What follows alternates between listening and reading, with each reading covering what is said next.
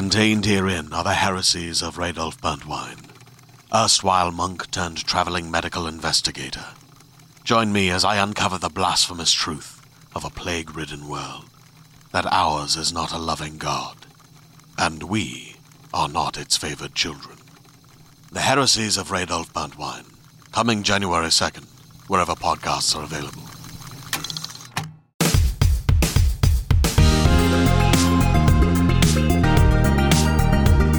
Hello and welcome to the IGN UK podcast. Just want to get this out of the way, everyone. It is episode 550, and to celebrate, and definitely not a complete coincidence, because there's not a lot to talk about this week, we are doing the Drowning special. If you don't remember, episode 539, I went back and checked. Oh my God. We had two stories that were very funny about near-death drowning experiences, and I put the call out. I said, guys, let's have all your near-death drowning stories that are funny. And we got 3 the next week, and then they just kept coming in. And we've got approximately 20 to 21 stories about drowning. And that's not all of them. Some didn't make it in just because there were too many. Some didn't make it in because they were not funny and have actively scarred me. Yeah. But we are going to do a series of drowning stories. And to help me with that, I've got Dale Driver and Jesse Gomez. Hello. Experts in drowning. Also, are we gonna say up top there's no endless search this week? No endless search, because life's a game, baby, and you nearly lost it. I wonder how many listeners we just lost there, by the way. I don't. There's no endless search. No, I think maybe 4. 1. Yeah. Last week, I do want to point out, someone pointed out, in a kind way, that it was the worst endless search ever. I think that was more my fault than the person who wrote in the quiz. I could have done better to do that, but I've got things to do with my life, so shut up. Before we get to the drowning, though, we do have to do some cursory actual, chat, because both of you have been playing new things. One isn't even bloody out. Jesse, you've played Microsoft Flight Simulator. I feel like an absolute legend, because I put in so many flight hours now, and I'm so certain I can land near enough any plane. Is it fair to say you play Flight Simulator, or do you just experience Flight Simulator? You play Football Manager, mate, and that's barely interactive. Fair point. Yeah, it's been quite the interesting journey, going from small little planes to trying to do a full flight from San Francisco to Las Vegas, whilst trying to ignore the various screams coming in from the background whilst I almost crash. It's quite scary, to be honest. We've released a couple videos already, and one of them is like an hour-and-a-half journey from San Fran to Las Vegas. And looking at the comments, a lot of people are saying this guy doesn't seem like a professional pilot. I'm like, what do you want from me? Also, I'm sorry, how many of those people are themselves professional pilots who would be able to assess apparently that? Quite a few of them are more than capable of landing at nighttime with like a lot of wind in a humongous airplane. Joe, have you ever been on our YouTube comments before? They are always experts. They are always, but specifically, IGN commenters are without fail professional pilots. Exactly. I'm a professional pilot, and I don't like your opinion about Zelda: Link's Awakening. Jesse, this is a game that has been, I think, unexpectedly a massive success in early release for Microsoft. Like every time they show it, people go wild for it. Is it living up to that billing? I mean, from my perspective as someone who like enjoys simulators in general, especially flight simulators, I think it's exceeded my expectations, because I've put in a lot of hours into previous flight simulators. I mean, back in 2006, the reason why I kind of got into PC gaming was because of the previous flight simulator entry. But this is like, it's an amazing experience, especially if, like me, you're into flight simulators, I guess. Yeah. But even for someone who's new, it is really, really accessible. Like straight from the bat, you've got a really in-depth tutorial, and even outside of that, when you're just doing general flying, you can just have the game like go through like setup options for you. So you're fresh in a plane and you might not know how to start it completely, but there's a guide that you can go through that says you want to turn this on, it does this, and so forth. It's really in depth, and it's really accessible as well. So Seth Macy has done our preview, and just obviously you worked on the video and that.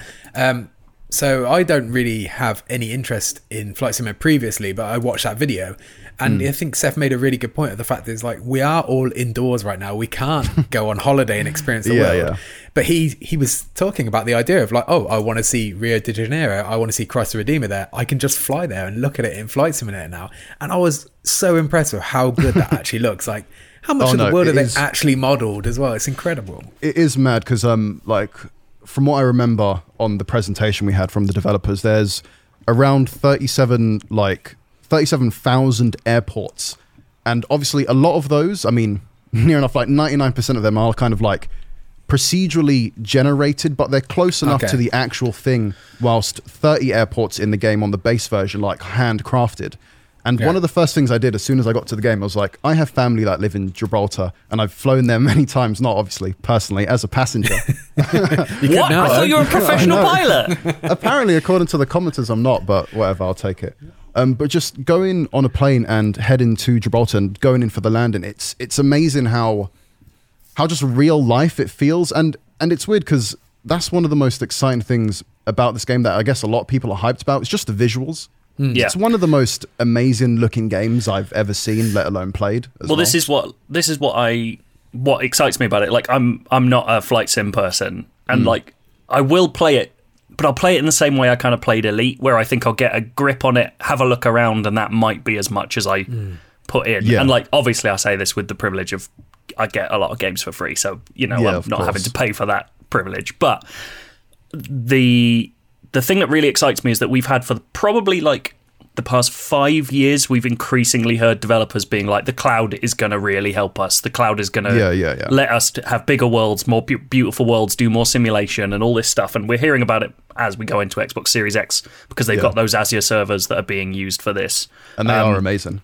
Well, and this is it. And like, we heard about... So obviously we all know how it turned out, but the best behind-the-scenes demo I've ever been shown of a game was Crackdown 3, when they were still actually making a multiplayer mode that fully used the cloud. And they were like, here's a city, it's all being simulated, and we've turned on a marker on the UI that won't be in the final game showing you how many servers are being used right now to make this work. Yeah. And as you played, it was one server, and you're running around, and then you're shooting each other, and like that was kind of ticking over. And then it was like, blow up that building. And so 4 people got around and shot rockets into the corner of this building, and it simulated all the destruction. Yeah. And suddenly there was like 19 servers appeared on the thing, and you're like... This is all online. This was happening across multiple consoles simultaneously, and you're like, this is fucking incredible. It is crazy the amount, like how far they've got into it, because like not only have they kind of recreated the Earth, and you can fly. I mean, if you're mad, you can do kind of like a 24-hour flight and try and go all around the world. But this is the thing: they not only have they like got every single airport, even like little dirt tracks that you can land in. They're tracking the wind, they're tracking actual live airplanes. So when my auntie was flying from Gibraltar to London just a few days ago, I went onto the game and I could see her flight going off from Gibraltar and then coming to London. You could see that on the world map. And not only that, weird. It is mad how much data they have in the game, and they're using Bing Maps as well. And everyone takes the piss out of Bing just because it ain't Google, but it's one of those weird things where it's like... Spider-Man uses Bing, mate. Come on. Does it? Yeah. That's mad. Do you not remember Spider-Man? No. God, he loves Bing. Yeah, it's talks Andrew about Garfield it constantly. one. He loves Bing and Bings. I fucking hate that one. Anyway, going back to the topic, like we even asked as well, like how often can we expect this to get updated? And they said that, well, because planes haven't really been flying too much to get like accurate like ground details because of COVID and stuff. Once that picks up, the game's going to be getting more updates. So if there's a building that's been constructed recently in your town and, there's a plane that goes over and captures that data, you might end up seeing that in a couple weeks on Flight Simulator. And it's even tracking accurate weather detail as well. So when it was raining outside, I flew outside and had the live weather option selected, and it was basically the exact same. It's not obviously going to be a perfect representation, but it's the general feeling of how accurate everything is, which is just, it's mind-blowing. Well, what really intrigues me is like, how soon is it before we see this pushed into more like fantastical usage? Like, are we going to see games set like across giant swathes? Like, I love the idea of, say, someone taking Earth's data and then recontextualizing it and using it as like a fantasy thing or a post-apocalypse thing, and it's like we're using a full Earth's worth of data, but all the buildings are being rendered as like broken down places or, or medieval, like using this idea of like recontextualizing real life data to make something realistic in the past or future is like, I'm so excited by what this could presage, like this idea that Flight Sim is the basis for something more that we've never seen before, because like we have never seen a game do this before, and it's so rare that we get that anymore. Yeah, like it's weird to say, but it sounds a bit cheesy, but this actually feels next gen. Even though I'm not playing it, I'm playing it on my computer. I'm not playing it obviously on a new console or whatever, but just being able to, the technology is absolutely crazy. And even aside from just how beautiful the game is, even if you're thinking, I don't quite know what I'm actually going to do other than, flying from whatever airport, just going to like landmarks and stuff. The developers are trying to make it like, if you want it to be gamey, it can be gamey. There are landing challenges there. There's bush trips you can go to when you're going from landmark to landmark in Africa or in New Zealand or something like that.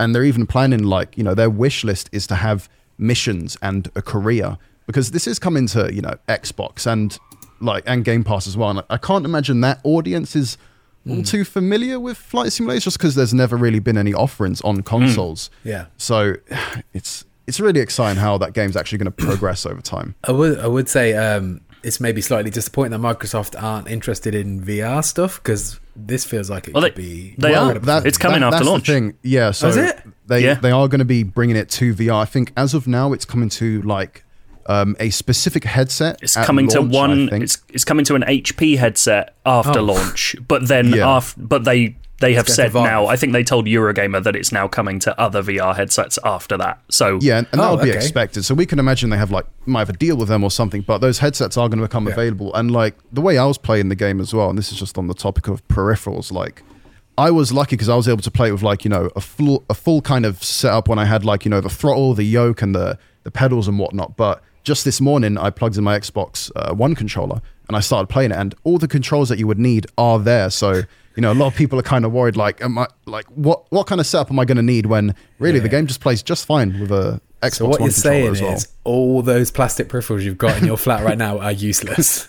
No. It's wicked. Let's just get that straight. No, because Star Wars Squadron's coming out. So yeah, exactly. So I need all that stuff anyway. You haven't actually shown us a picture at any point of your complete flight setup. Yeah, especially because what you can't see, listener, is that Jesse, like me, has grown a banging moustache now. So now he looks like a proper old school 80s pilot. Yeah. I want to see you in a little hat giving the thumbs up. Also, the video you spoke about earlier, the San Francisco to Las Vegas one, you intro that video and outro that video in your pilot's voice as well. Like you're talking to the group. So you are truly living out the pilot's fantasy. I want to see you in that situation.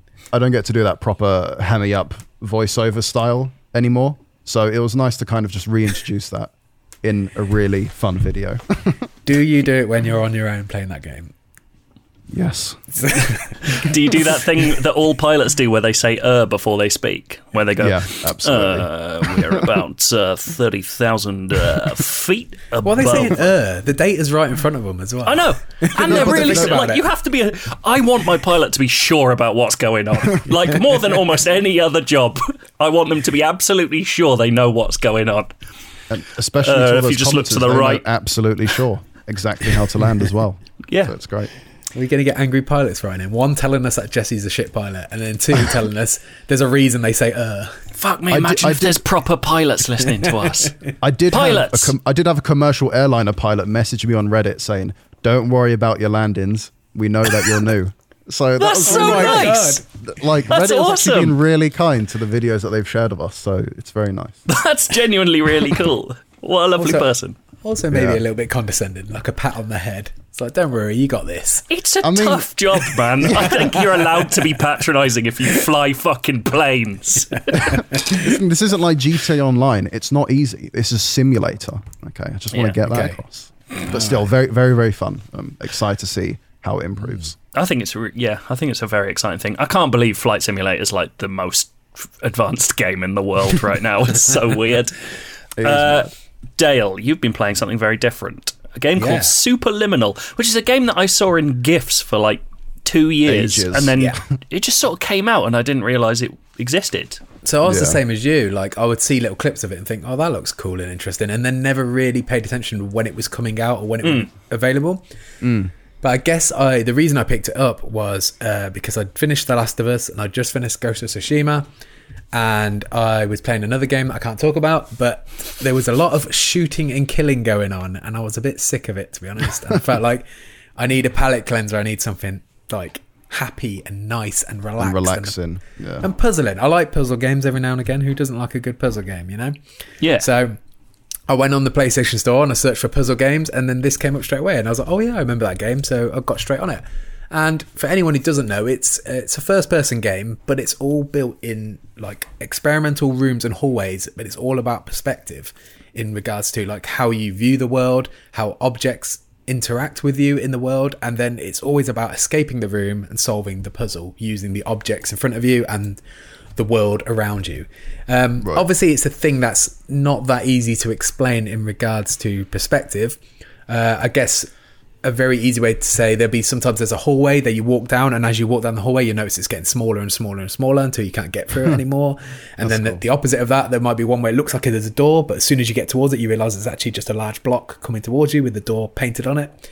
You know, when you see those people on the street that do, I guess you don't see them right now, but those paintings where it's like a giant hole in the ground. Yeah. And from a certain angle, it looks like a giant hole in the ground. There's a lot of that going on in this game. Right. And there's also a lot of it is about manipulating objects. So you've got an object from far away, but as soon as you pick it up, if you change your perspective, so in your view line, it's huge. When you let go of it, it will become huge. Kind of like those optical illusions then that you can see online and stuff. And a lot of it is about, you know, taking like a tiny little sign, you know, like a little 10 meter, like just I think like a 30 centimeter sign, and then turning it into this huge like 30 meter ramp that you can walk up to escape a room. That's cool.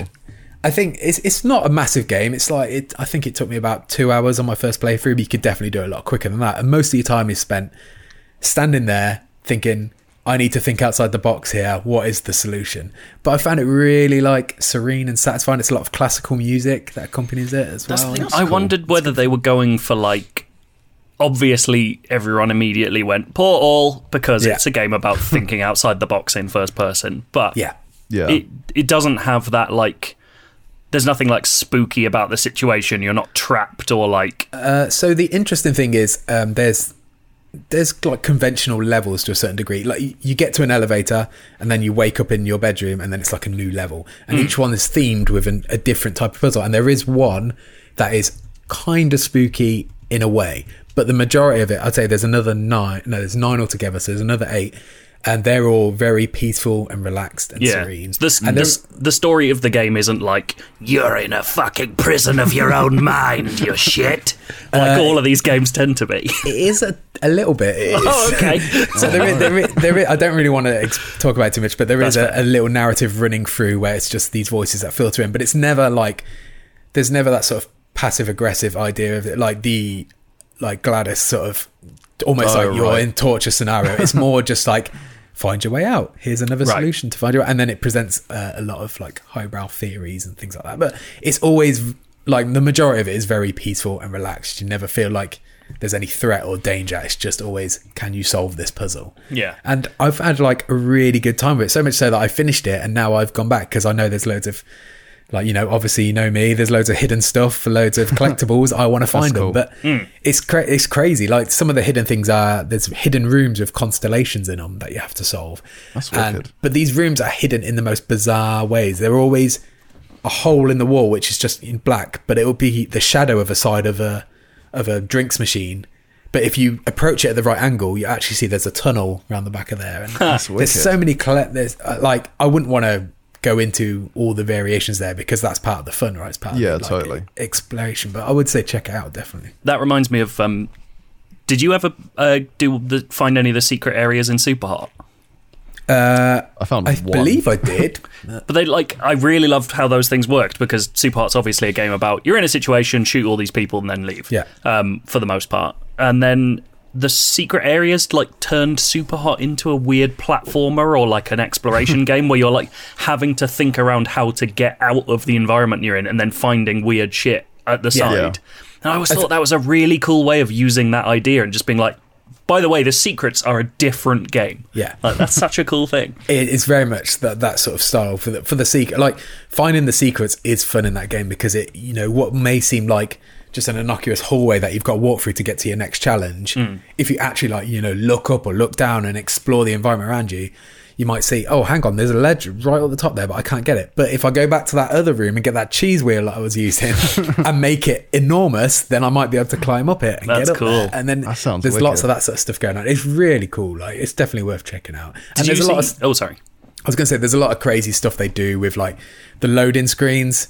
Like, it says loading and then there'll be a bar filling up underneath, but then every single one of them, something crazy goes on, whether that means the bar keeps extending or the word loading actually loads, or like instead of loading sideways, it just keeps dropping down and adding more to it. And there's so many things, like little ideas and little touches in there. Interactive cool. loading screens are the best, and we don't see enough of them. Isn't there that weird thing where Konami patented playable loading screens so other people couldn't do them for a long time? So they're not playable. that They're seems just like they're like bullshit. the Or way was they, it? Or maybe Namco. I can't remember which one of them it was. Right. But yeah, that was always weird. Also, the Superliminal reminds me of that new Annapurna game. Did you see that maquette where you're in like an infinitely recursive place? So, I don't know about that. so you start. This is really hard to explain, so you should probably just watch the trailer. But the version they gave was like you're in a room and there's a little model of like a sort of domed building, kind of like the Royal Albert Hall type domed building, with a moat around it, and then like essentially a broken bridge. And then you realise that you're inside that building. So you're looking at a model of the building you're in, but that's interactive with your world. So you can find a key that in your sized world is a normal sized key, or like kind of a big key.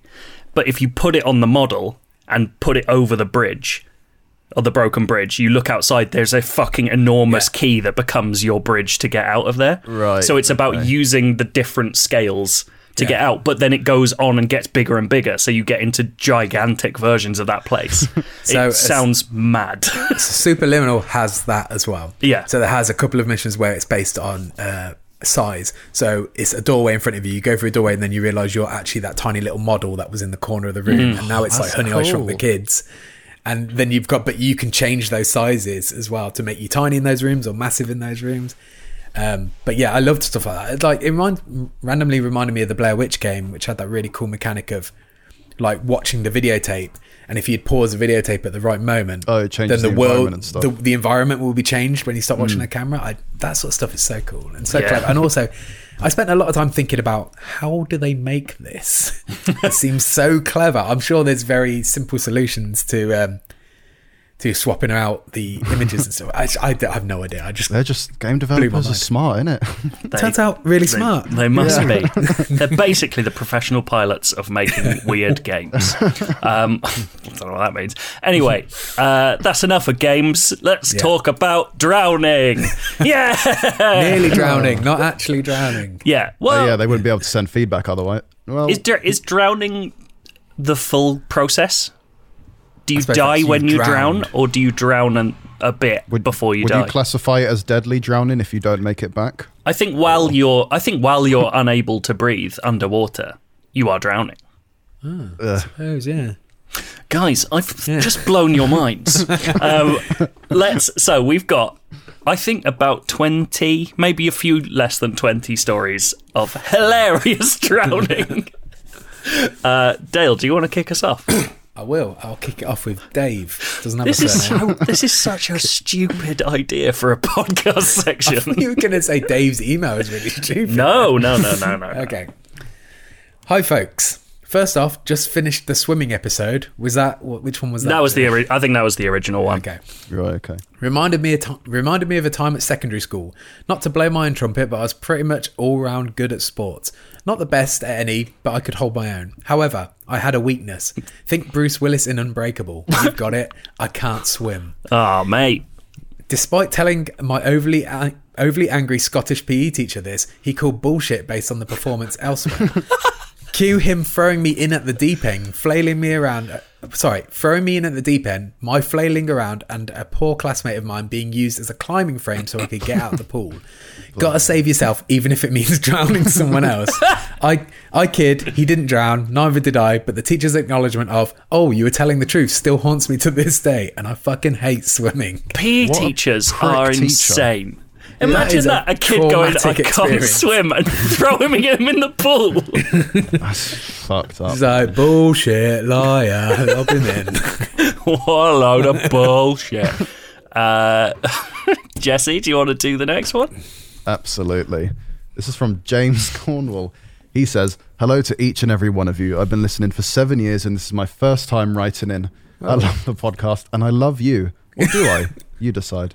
I love also the number of people for whom this is their first email to us is astounding. I love that people are like, "You know what? It's finally the time. I've got to write in about out of dying." all the other topics, they want to know about that. Bloody hell. He goes on to say, "It was summer 2003 in Spain. I was 6 years old. My whole family, parents, aunties, uncles, and grandparents rented a villa together. And I wanted to go out in the pool one morning on my new, what does that say? Lilo. What is that? You know, those floating beds in pools. Sorry? Those floating beds in pools. Oh, yeah. I just didn't know it was called a Lilo. Yeah, boy. Listen, What do I'm you young. think it was Learn called? new things every day. What do you call them? Yeah, what do you think it's called? If I saw it, it'd be like the fucking floaty pool thing, innit? Yeah, The floaty pool thing. Yeah. classic. But yeah, he goes on to say, since everyone was having breakfast, I went out on the Lilo on my own and lay back absorbing the sunny rays without a care in my world. This is But such a little did I nice know- story. He's going to get into it now, but little did I know I was drifting into the deep end of the pool, even though I couldn't swim. A bee flew past my face and I swatted it, causing the Lilo to topple over and me to go headfirst underwater. It all That's a happened in a swat. blur, but for some reason I thought my best bet at staying alive would be to exhale and sit at the bottom of the pool. I think because I knew it was a disaster, I had to stay calm despite me not taking into consideration the fact that I couldn't actually breathe. It's a very rational 6-year-old. Yeah, I don't think it's that rational. Like it's it's a thinking that I have to remain calm. It's a chain of thinking that works, but with the result that involves you dying. And finally, I was under the water for what felt like hours when my grandpa leaped into the water in his Speedos to rescue me from the pool floor. The whole family watched at the side of the pool as he brought me to the surface and lifted me out of the pool onto the side. He quickly earned the name Captain Underpants due to the striking similarities to the children's book of the same name about a superhero who wears nothing but his underwear. We still use this nickname to the day at family gatherings and it never seems to get old. I think it's pretty mad that seemingly the oldest person in your family was the first person to jump in and say Absolute ledge. I love. great. Imagine being outside the pool and you're watching as your child swats at a bee, falls in, and then disappears to the bottom of the pool like a Buddha. like I'm just imagining great. cross-legged, closed eyes, like Avatar: The Last Airbender. At one point, I was like, "Do we need the detail about the Speedos?" And then I realised it paid off in the end. So Oh, it's yeah, absolutely yeah. fine. And Jesse, I do want to confirm that Captain Underpants was an actual real thing as well. I'm sure it's a bit before your time, maybe. Was it? I don't know. Captain Underpants I is remember seeing those books in primary school. Wasn't it like the 80s, Captain Underpants? no Captain No, there was Underpants even is a film Jesse's in age. 2017. Oh, okay. Yeah. I apologise. Yeah. Come on, mate. Get He's an your shit underpants right, aficionado. This is from Matt Horn. He's famous, isn't he, Matt Horn? I don't know if this is the same one. Wasn't he Is that Gavin the in one, Gavin and Stacey? Stacey? Yeah. I Let's think so. pretend it's Gavin. Hey guys, I've had a few amusing near drownings, but my first and favourite happened when I was 13. Oh my Wait, God. they're always amusing. Hilarious. Matt Horn, what a crazy drowning guy. I was hanging out with a couple of classmates at the weekend and we planned to go to the local leisure centre for a swim. What a lovely... All of these start so beautifully. Swimming's always a part of a nice summer thing, isn't it? Yeah. But before this, my friends popped into the local Woolworths for a pick and mix. Now, That's That takes dated me it. back. this bit's mad, by the way. Now, I was a naive 13-year-old and barely had a life, so this was my first experience with a pick and mix. What? At 13? Have you never been to a cinema or anything? Matt It's a pick and Horn. mix. I think he grew up in a cult. I didn't know the rules. And whereas my friends frugally picked a selection of sweets, I was like Augustus Gloop in Willy Wonka's Chocolate Factory and proceeded to stuff my bag full to the brim with all the best jellies I could. Fizzy cola bottles, giant cola bottles, worms, gummy bears, midget gems, wine gums, cherries, jelly babies, the lot. Matt Horn clearly fucking loved sweets. That's way too much jelly. I was going to say, is the only rule here, he's just gone way too hard to jelly. Mega gums. I casually ate most of the bag between Woolies and the leisure centre and was feeling pretty bloated by the time we got into the swimming pool. Oh my God. Ate most of it. I was a very confident swimmer and I love how some of these are boasts as well. I was a very confident swimmer and spent a good 10 minutes jumping, diving and racing in the deep end. But finally, the old adage that you should never swim after eating came true. I was halfway across the deep end when my stomach cramped almightily. You know how painful cramp is in your leg? Well, it's much more painful in your stomach. Another boast. You cannot stretch your tummy to help relieve the cramp. So suddenly I was curled over into a ball, unable to swim, unable to breathe in the middle of the pool. I managed to get one hand to flap in a poor attempt at doggy paddle. Imagine it's one hand like the shit Terminator 2 ending. In my mind, like he's a giant ball, like an inside at the end of Inside, and he's just like flapping with one hand trying to push himself. Flapping, gradually inching myself to the side of the pool. But I couldn't keep my head above water well and kept taking in water when I tried to breathe. I knew I was in desperate trouble. Where are the lifeguards? I thought. Some of these are so well written, I love it. There were two on opposite sides of the pool, one in a high chair, one standing. With the power of telepathy and panic, I managed to catch the eye of the lifeguard in the chair.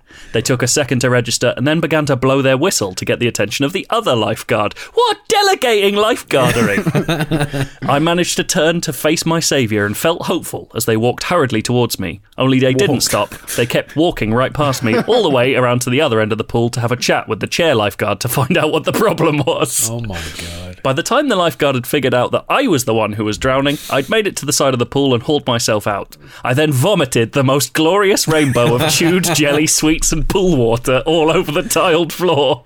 I must have heaved a good few times because it just kept coming out. The lifeguard tiptoed through my puke and helped me back to the changing room. She was actually surprisingly sympathetic, considering she was going to have to mop up my mess. All the best, Matt Horn.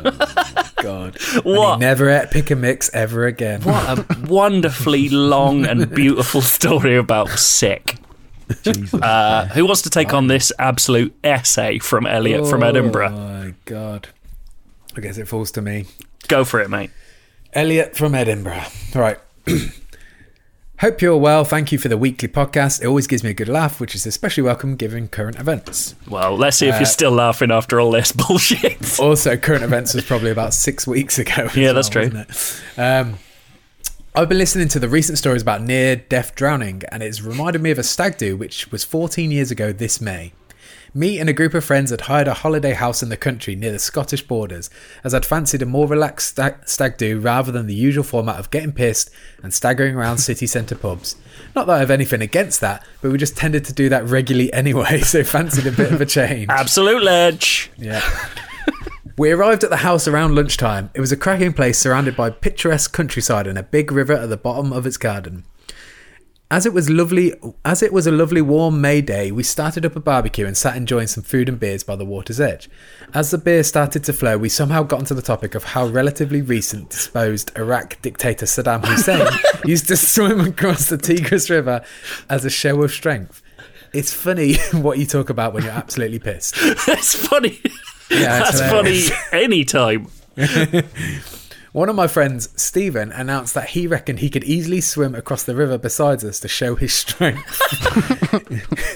As we all knew this was just drunken chat, we told him to shut up. He started betting us money that he could do it, but we didn't want to encourage him to end up in a watery grave, so we just ignored him. Then this escalated with Stephen claiming that he would do it just for the glory, and before we could stop him, he leaped, fully clothed, into the water. Glory! Imagine being...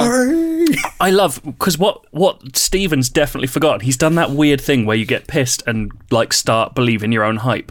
Yeah. clearly forgotten that this is all based on him being as good as swimming as Saddam Hussein. He's like what most people have when they're drunk and they're in a club and they're dancing and they think they're a great dancer, but this is a lot more dangerous. That's the bar that's been set. Yeah. Saddam.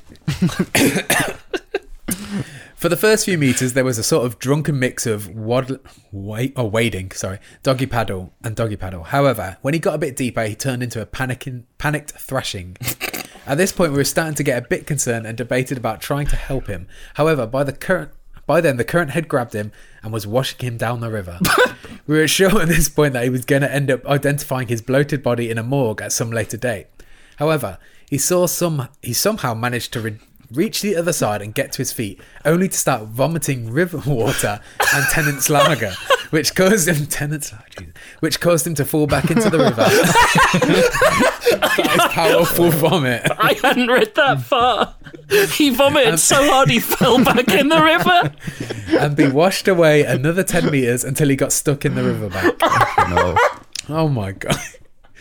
He eventually pulled himself up to our cheers, but then realised, much to our delight, that there was no way to get back across, as there was no bridge for miles. He clearly didn't want to come back the same way, so he started trudging soaking wet across a field on the opposite bank. He eventually turned back up at the house a couple of hours later, as apparently he'd come across a couple of locals who took pity at the state he was in and gave him a lift back.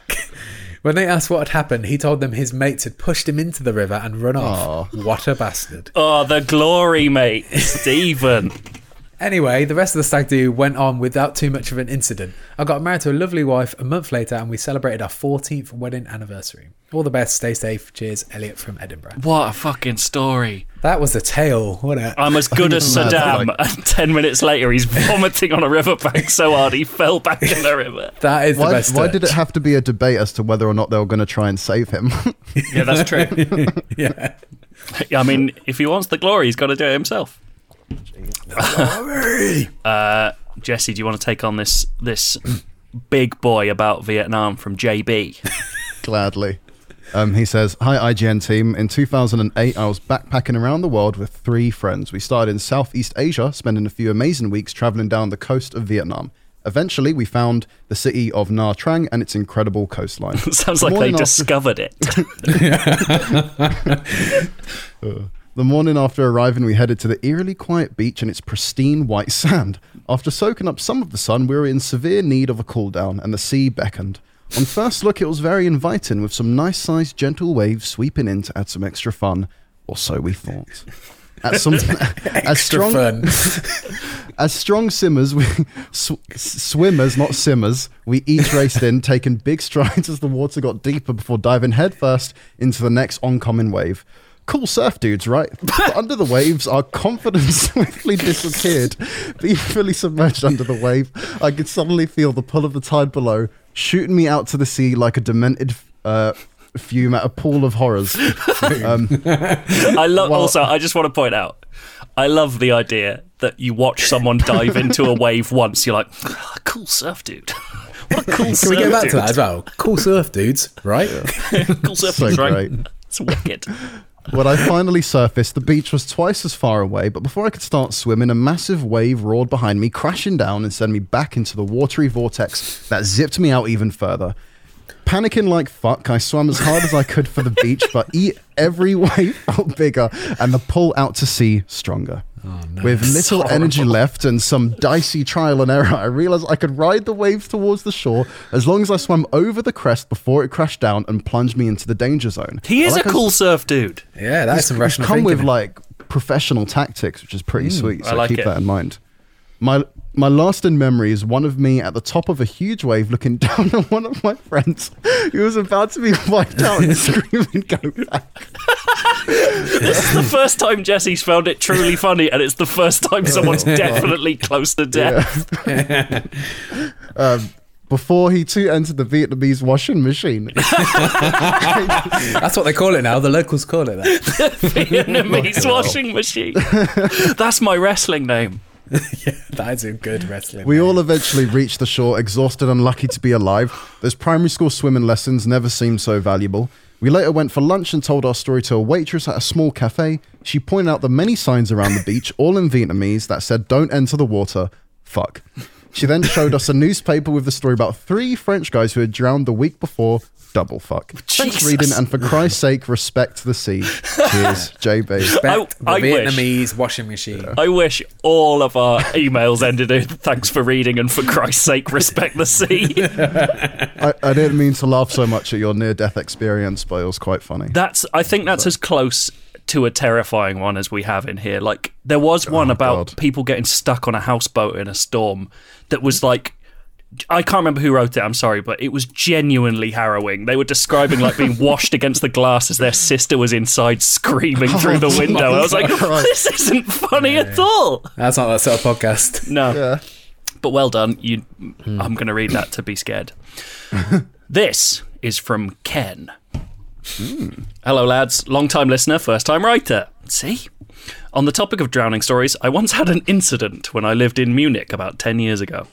I was out with friends enjoying the German summer at Feldmocking Lake.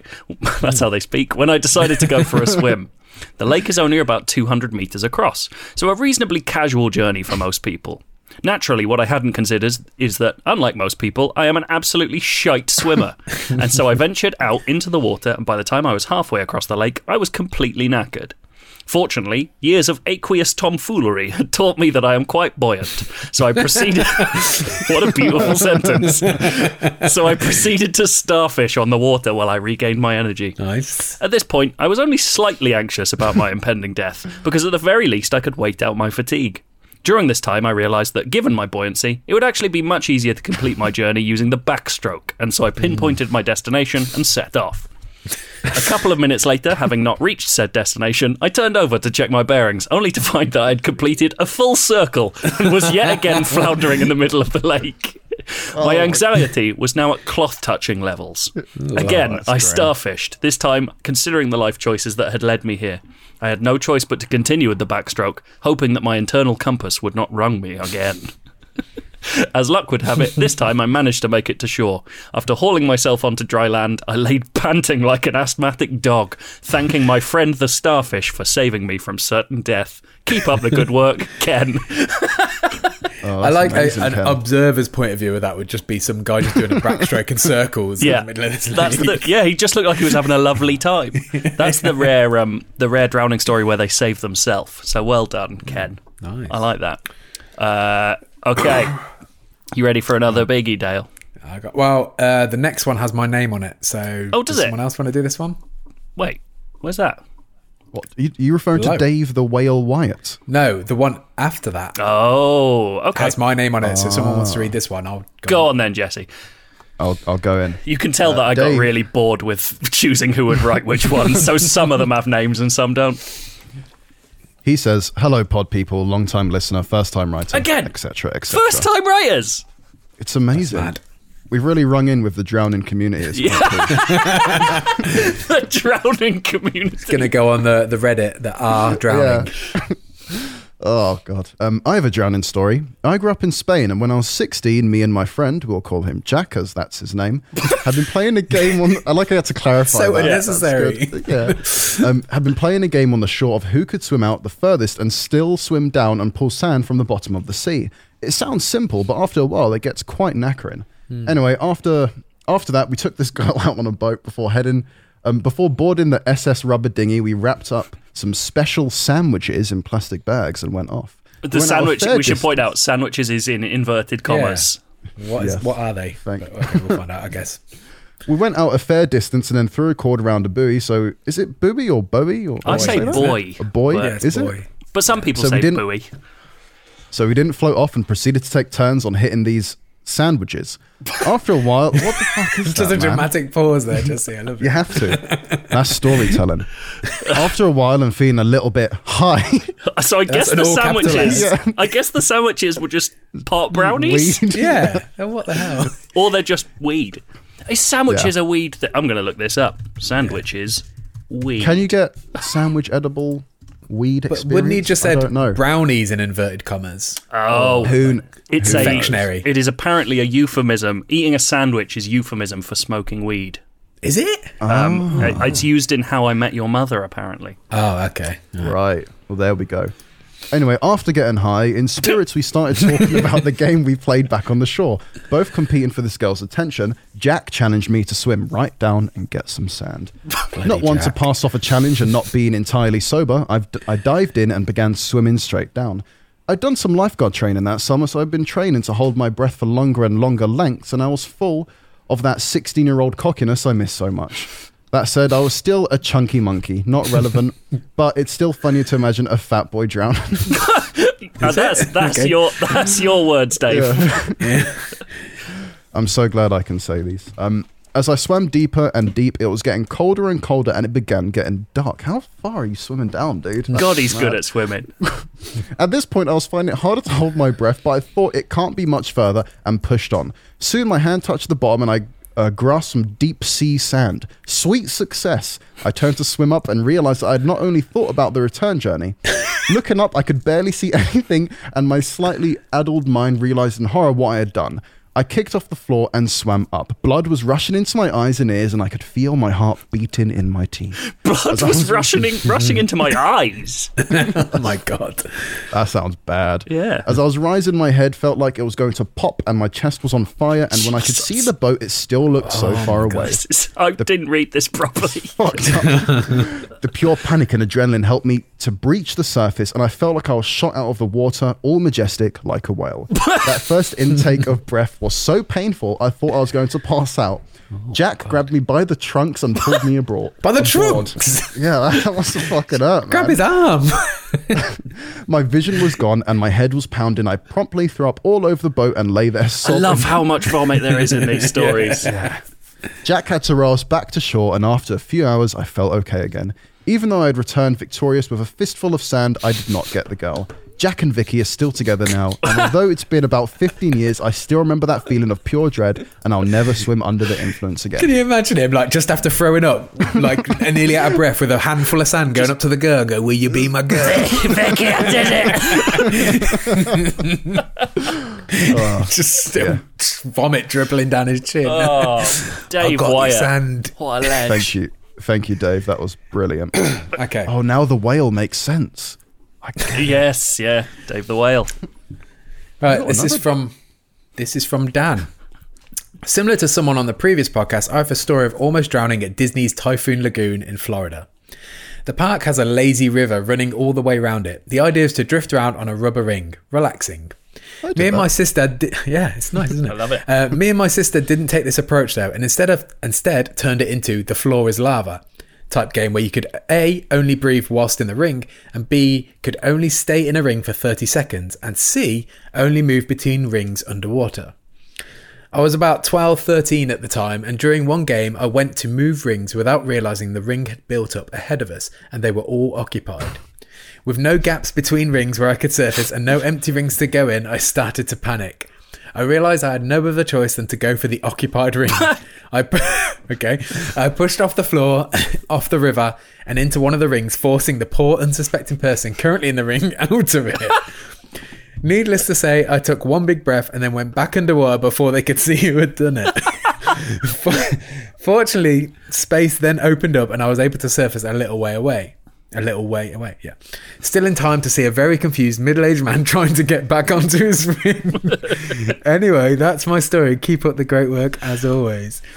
He had no other choice than to risk his own life by potentially drowning when he could have just stayed in his ring for a little bit imagine more. Or that just one come guy up just- for air. That guy just getting spiked out of his ring, turning around and no one's there. Yeah, because you'd just be like, is that part of the ride? Is there meant to be a monster? Well, absolute dedication to the game, though, between you and your sister. Like, bravo. Yeah, it's very good. good. Right, I'm going to read this from sick name. Gage. I think it's Gage. Or Gage. Could be Gahe. Or Hahe. Hello, lads. Hahe from California. Just wanted to use lads as I'm jealous of your wicked awesome UK slang and may try to pepper in some throughout the email. And you all Wicked can let awesome, me bro. know if I'm spot on or if I've buggered it. You've buggered it, because that's not how we speak. Yeah. Also, wicked awesome. Where Totally wizard, bro. Where we live in Northern California, the coastline is much less Hollywood beach babes and palm trees, and much more what I'd reckon the coast of Northern Ireland is like. The water's usually well below comfortable, somewhere between 45 to 55 degrees Fahrenheit, which don't know what that is in Celsius, but it's probably very low. cold. Yeah. The coastline is rocky and the waves wicked and choppy. So surfing growing up was always a challenge. One day, out surfing with my mate, he writes, Yeah, that works. Yeah, that's fine. I caught one of my best waves all day. Triumphant in my glorious catch, I rode it in as far as I could, completely forgetting about the infamous wash rock, which jutted out of the sea about 8 feet right above where I was approaching the shore. Seeing my treacherous fate, I dove off my board just feet from the jagged rock. I saw my board get slammed into the rock and flip over it and towards the beach. I dove deep to try and avoid the current, and although I'm a relatively strong swimmer, I got caught in an undertow and pulled down even deeper. I don't really remember how I got to the surface, but it must have been at least a minute 30 underwater. I kind of just came to, making my way to the beach. My board battered, but ultimately, it was all right. It was, as people have been known to say in Cali, hella gnarly, brah. Anyway, loved all the shows. Blah, blah, blah. P.S. What is slogging? I think he means snogging. Is that what you say for kissing someone? Seems like an ugly word for something so pleasant. Cheers, mates. To be fair, I do hate the word. Snogging's disgusting. Yeah. Snogging and shagging. They're both awful terms for nice things. Slogging is nothing. Yeah, I slogging. know, I mean, but like, wouldn't it just be another way to say like you slogged through something? Yeah, like, slogging through it is just I like suppose, it was a slog. wading. Yeah. I got you. Very inside Joe, but then all the way through that, reading that, all I could think of was Iniesta from a Twitch stream that me and Joe watch. Yeah. If you've listened to the podcast, you may already watch Zaffa Cakes, but he's very good, and his character for Andres Iniesta, a real Spanish man, speaks like hella gnarly, brah, which is everything's great. gnarly. It's very funny. I've just minimised all the windows on my screen. I'm still recording though, it's fine. Joe. Okay. That's good. Dale or Jesse wants to take Alf. I'll take Alf. We're still like 2/3 of the way through. That's amazing. He starts off by calling himself Alfie, and then at the end he ends at Alf. Interesting. Pick a lane, mate. What are we doing? So I'm saying Alf. My name's Alf, but not that it matters, because it really doesn't. Okay. This is the amazing story of my beach ball and how it nearly killed me. And let me tell you, this, however, matters. One sunny afternoon or morning, I can't remember because I fucking drowned. That's the best start to all of these. I don't care about your beautiful descriptions of hazy summers long past. I can't remember because I drowned. He's very much started the rhythm of, here's a detail, actually, don't know if that's true, doesn't matter. Yeah, it's great. Let's hope it keeps up. I was playing with my beach ball, and I must have been about 6 years old, so the beach ball compared to my size and height was fucking massive. I was at the shore and holding onto my beach ball, and out of nowhere, I remember this big man running up to me and loudly laughing as he booted the beach ball while I was holding it. My beach ball was my best friend at the time, so I was not letting go. Oh, Alf. The force from the kick pushed me and my ball out to sea. I remember the waves rushing over my head, and every time my head came above water, I could hear the man loudly laughing. I remember swallowing water and waking up on the beach, surrounded by paramedics and a lifeguard. 3 bad things about this story. Number 1, my parents were off sunbathing or something further down the beach. 2, my fucking beach ball is lost at sea. And 3, where the fuck is the big man? He's vanished. But he's not completely gone, because his big loud laugh still haunts me in my dreams. I hope you're all doing okay and staying safe. Your Friday weekly listener, Alf. I love that story isn't so much about drowning as it is being kicked by a man when you're 6. It's the sort of thing you see on those YouTube compilations of like crazy things, like people, like a child holding onto a beach ball and going with it when it's got booted into the air. That's so weird. You know what? I'm going to take Alistair's, because I've just remembered what this is. It made me laugh. From Alistair. Like many others, I have had the pleasure of almost drowning. And this story is from when I was around 2 or 3. Oh my God, you remember that far back? I don't know if he does. On a visit to the local park with my mum, sister, our friend and her mum, I fell into the polluted end of the pond. Why has your pond got a non-polluted end and a polluted end? When they were all conveniently looking in a different direction. That makes it sound like they were looking in a different direction on purpose. Yeah. I sank straight to the bottom. More on that later. Leaving nothing but bubbles as the only clue to my whereabouts. This is horrible. After cutting my fingers to ribbons on the stone edging of the pond while trying to escape, I remember turning around and seeing what I thought was Jaws before I was yanked from the water by my hair. Yes, I had seen Jaws when I was too young. You can't have been 2 or 3. You watched Jaws when you're 2. Unbelievable. No, Alistair, I'm calling bullshit. It's still funny, though. Thankfully, my sister spotted my bubbly SOS and alerted the adults. Half bald, soaking as we left the park and returned home. Pulled your hair off. Yeah, that's mad. Remember I mentioned pollution? Green poops for a week. Is that how it works? Don't know. Maybe. After some controlled experimentation in water, I have concluded that I don't float. I think this has been passed down from my dad, as I witnessed him going down a small flume at a pool whilst on holiday, where he came to a complete stop in the same sitting position at the bottom of the pool and had to stand up and walk over to the ladder to get out. What? I just avoid water where possible now. That hereditary not being able to float. Like you're wearing, like, well documented. like those people in old-fashioned diving suits walking across the bottom of the sea. Alistair, I don't believe any of that, but I found it amusing. Jesse, you want to take Mario's? Yes, I will gladly take Mario. When I was around 6 or 7, I was learning how to finally swim without a life jacket or whatever. And while at camp, my dad let me go swim on my own for the first time. There's a lot of all whatevers, isn't there, in this? Yeah, but we learned from Alf that's because they drowned and don't remember. That's true. Sorry to interrupt. The trauma. Immediately after jumping from the dock, I swam about 2 feet before realising I had no idea what I was doing. I just went right under. My dad immediately came and grabbed me, but not before, whilst underwater I could catch a glimpse of what I swear was a fucking 4-foot-long massive catfish looking me dead in the face. After that incident, I didn't go anywhere near the water for about 3 years. Cheers, guy. Love the show. I really enjoy the brevity of that one. Just got in the water, forgot how to do anything, saw a catfish. See ya. It's great. That is great. I'm really happy with it. Dale, you want to take on Garrett? Oh, no, you've got another one. My name is on the next one. All right. I'll do Garrett. Disclaimer. While I look back on this memory fondly, I also recognise what an irresponsible idiot I was. And we should say, actually, we should have started with this. Obviously, we are not condoning hilarious drowning. Hey, guys. Figured I'd jump in on the drowning fun. What is wrong This with is these the first time I mean, he anyone's put ever drowning said in this. inverted comments as well. Nah. You should put the inverted commas around fun. Oh, fun, yeah, right. So-called drowning, the mainstream media keeps talking to me about. Gatekeeping drowning. Virtue signalling drowning again. White knights. I once took a trip down to California with a friend from college.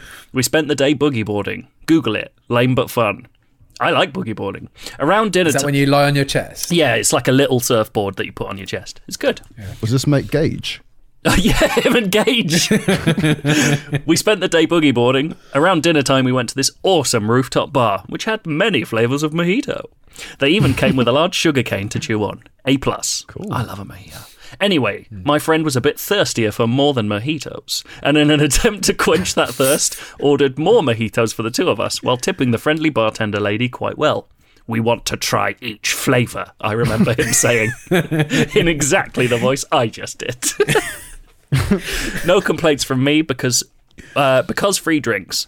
Well, we tried each flavour and stumbled back to the hotel. It was then that my friend said we should go boogie boarding one last time before going to sleep. I knew then that this was a terrible idea, but the man had just bought me like $100 in mojitos, so I said, what the hell?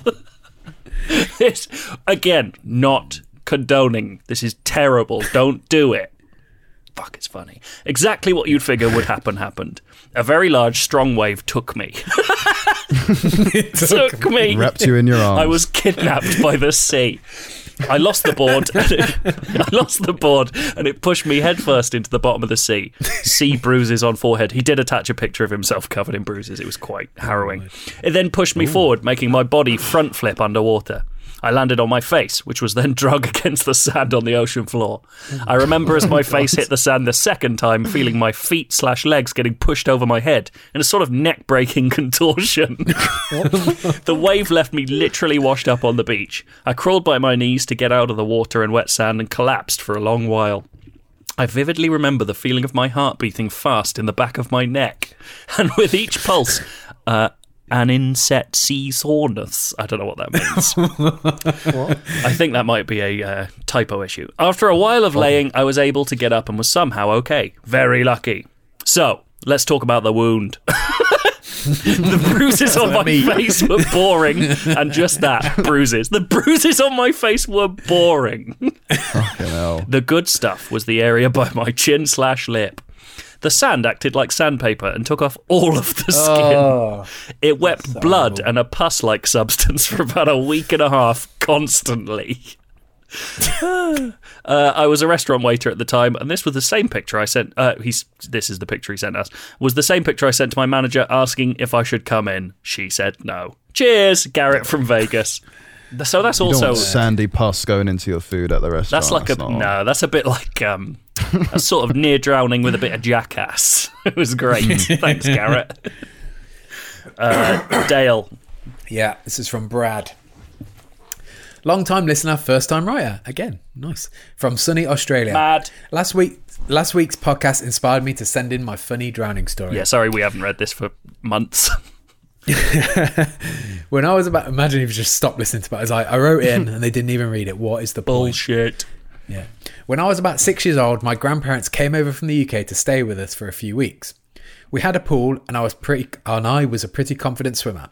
One afternoon we were hanging out around the pool and my nan, who was not a great swimmer, accidentally fell into the deep end of the pool. I was the only one close by and immediately jumped in the attempt to save my nan's life, and I went under the water and I pushed up on my nan's ass with all my might. That's why I wanted you to say it. This is why I signed you, because to hear you say nan's ass really made me laugh. Unfortunately, with the size of me and the size of my nan... well, I thought he was going to say nan's ass then. Unfortunately, the size of me and the size of my nan, instead of going up, we just kept going down. What felt like a lifetime, but was probably only about 10 seconds. What felt like a lifetime and was probably only about 10 seconds, my dad ended up pulling us both out, and I never got the gratitude I really wanted to be a hero. Even 28 years later, I think about that story. I can shut my eyes and see my nan's fat ass crushing me down the depths below. Fucking hell. Brad. Yeah. Oh, that's so sad that you got crushed by your nan's ass. Just a huge silhouette just coming straight towards your face. What do you think his nan thought? It's like you just see him diving in to save her and he just goes down with her. Useless. Take me with you, nan. Jesse, bring us George H's tale. He says, "Hi gang, when I was about 10 years old, I went on holiday with my family to Gran Canaria, where we decided to go parasailing. This is where you are paragliding, but you're attached to a boat by rope. Thank you, George. It's really fun. I love parasailing. It does look cool. But he goes on to say, the driver likes to slow down enough that your legs get dipped into the sea, at which point he accelerates again and then you go back up. However, when it was my turn to be dipped, the driver slowed down, but then the boat engine stalled. The result was that it wasn't just my legs that slipped down, but my whole body was just submerged, followed by the parachute on top of us. I should mention that this was also a tandem parasailing, so I was strapped in with a girl I'd never met. That's awesome. A bit of panic was starting to set in as the parachute became insanely heavy once it was wet and was pushing us down. Eventually, the boat started up again and accelerated at a lightning speed, but rather than lift us up, where we instead were just dragged under the water, Oh my God. getting more and more tangled in the straps and parachute. That sounds horrible. This felt it lasted for hours, and I was beginning to swallow dangerous amounts of water. The girl I was with was also unintentionally kneeing me in the balls multiple times. Long story short, we eventually were pulled back onto the boat and untangled. I saw my dad looking worried and angry, and the driver had a bleeding nose. I later found out that my dad punched him in the face for his near fatal cock up. Thank you, and keep up the good work. I know that. Before they got back to shore? While he's driving. Punching him in the face. Or maybe his dad took over driving the boat. It's like, let me do it. What a ledge. Like, out of all the, like, obviously there's a lot of stories here that are all, obviously, were quite traumatic for people, but that's the one where I've truly felt it. Like, I felt the panic. Imagine being dragged underwater. That'd be awful. God, that sounded horrible. And then get a kneed in the balls. Yeah, I know. Feel worse. Imagine that. You die with ball pain. That would be awful. That's sickening. I'm going to close this out with one from Mark. It is a full novel. It's brilliant. Right. The end of the drowning special. Dear IGN UK crew, apologies in advance for the lengthy email. Guess I finally need to admit the truth. Long-time listener, first-time writer. Again, big fan of the podcast and would love to one day join in on one of your live events. Imagine if we'd got to do the drowning special live. Imagine doing a live event. Imagine if we did if we did drowning special 2 but at a pool. That would be great. Feels a bit irresponsible, that one. Yep. Yeah. Funny. Your request for aquatic anecdotes dredged a long-suppressed memory of what is likely my most socially inept yet victorious moment.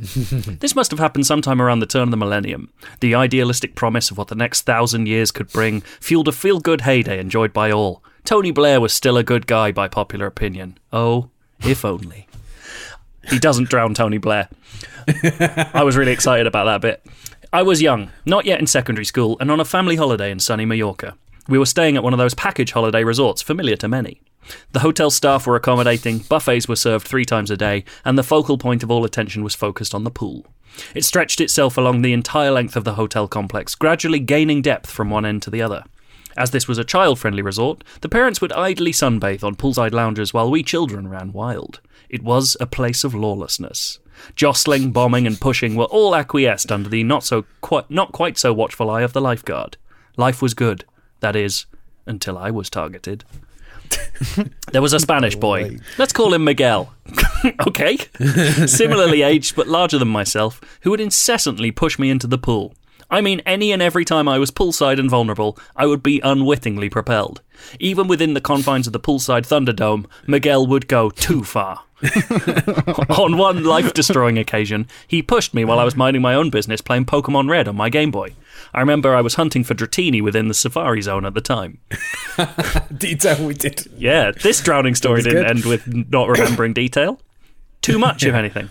Both the Game Boy and the cartridge were a write-off. I don't know what I did to deserve Miguel's wrath, as we shared no language, but he would make sure to wait for me to splutteringly resurface each time, so we could gloat with a silent, triumphant smirk.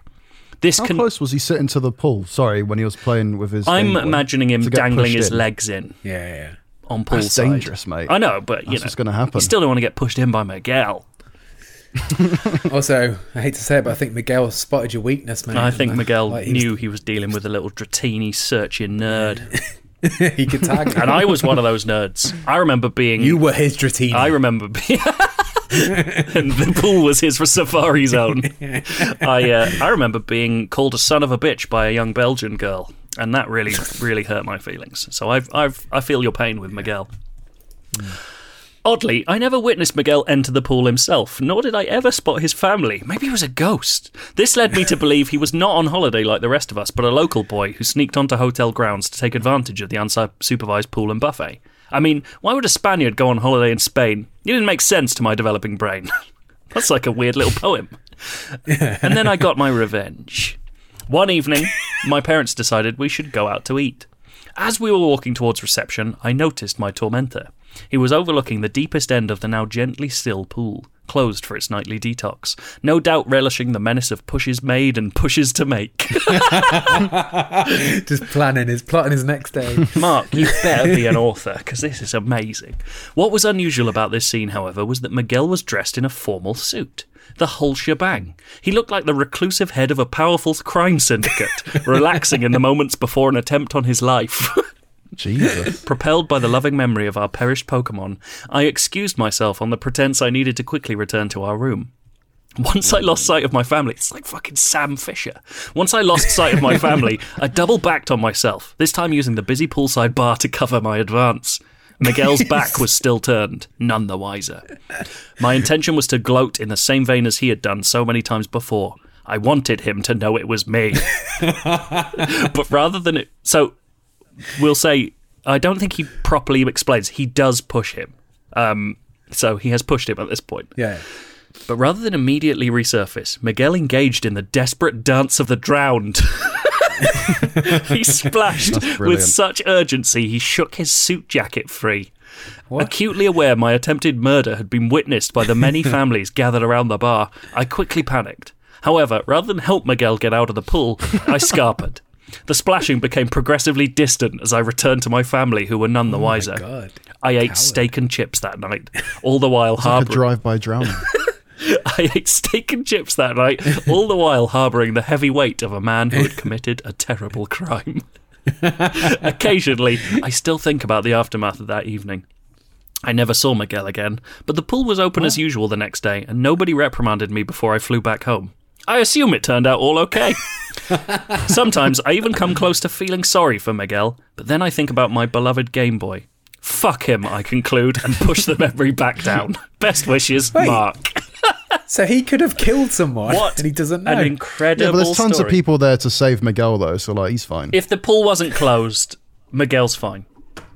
What an unbelievable end to the drowning special. That was a great. I love those stories, and I know I shouldn't, and I feel bad for it, but fuck me. There are some absolute corkers in there. Thank you so much. What a brilliantly stupid thing to have done. If you'd like to send us, I don't know, any old stories, they can be about drowning if you like. We might not read them out, I should say. We read all the emails. IGN_UK feedback at IGN.com is the place that you can email us. I know it's a stupidly long email, and I apologise for it, but I mean, there's probably something we could do. It's never going to change now. Too lazy, it's too innit? far gone. Yeah. What are the most dangerous flights you've been on? And are you a pilot? Oh, man, have you ever been on a flight that's just coming into land and then they decide that they have to pull up again because the wind's too Yes, bad? I've had that. I've had that twice. It's the scariest That happened fucking... in Gibraltar. Yeah, I hate it because they do that thing where all the engines go really loud and just go. It's awful. Yeah. Horrible stuff. It's horrible. Yeah, don't send us nearly crashing in a plane stories. That's somehow worse than drowning. Unless it crashed into the water and then you had a funny moment drowning.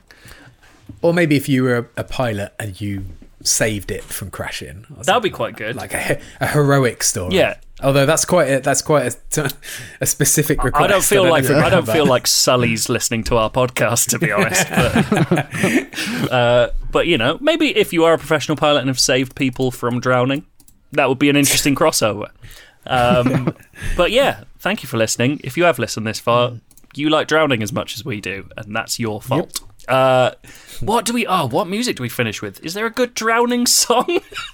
Oh my God. Is there a song where someone... Night Swimming by R.E.M. Night Swimming by R.E.M. Perfect. What a beautiful way.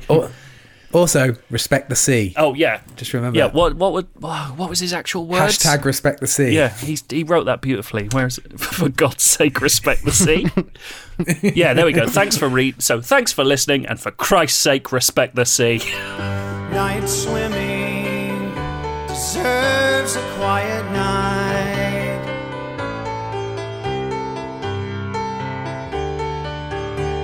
With photograph on the dashboard, taken years ago. Turned around backwards so the windshield shows every street light. Hey there, this is Justin Bartha. I made a funny new podcast, King of the Egg Cream. It has the greatest cast in the history of podcasts with actors like Louis Black, I'm torn by my feelings for two women. Bobby Cannavale, You can eat it, or if someone hits you, you can put it on your cut. Melanie Linsky, I wonder what these marvelous things are that look just like boiled chicken feet. Jason Ritter, I can break things and pick locks and kill people. Michael Stuhlbarg, The whole point is to inspire people that they should make themselves better. Ari Grainer, No, don't whet its appetite. What are you, an idiot? me, Justin Bartha, That's not just any egg cream, that's a Lemke's special. and all narrated by the hilarious Richard Kind. This is the story of Harry Dalowitz and how he rose from nothing to become New York's King of the Egg Cream. So if you like funny true stories, come listen to King of the Egg Cream, available wherever you get your podcasts.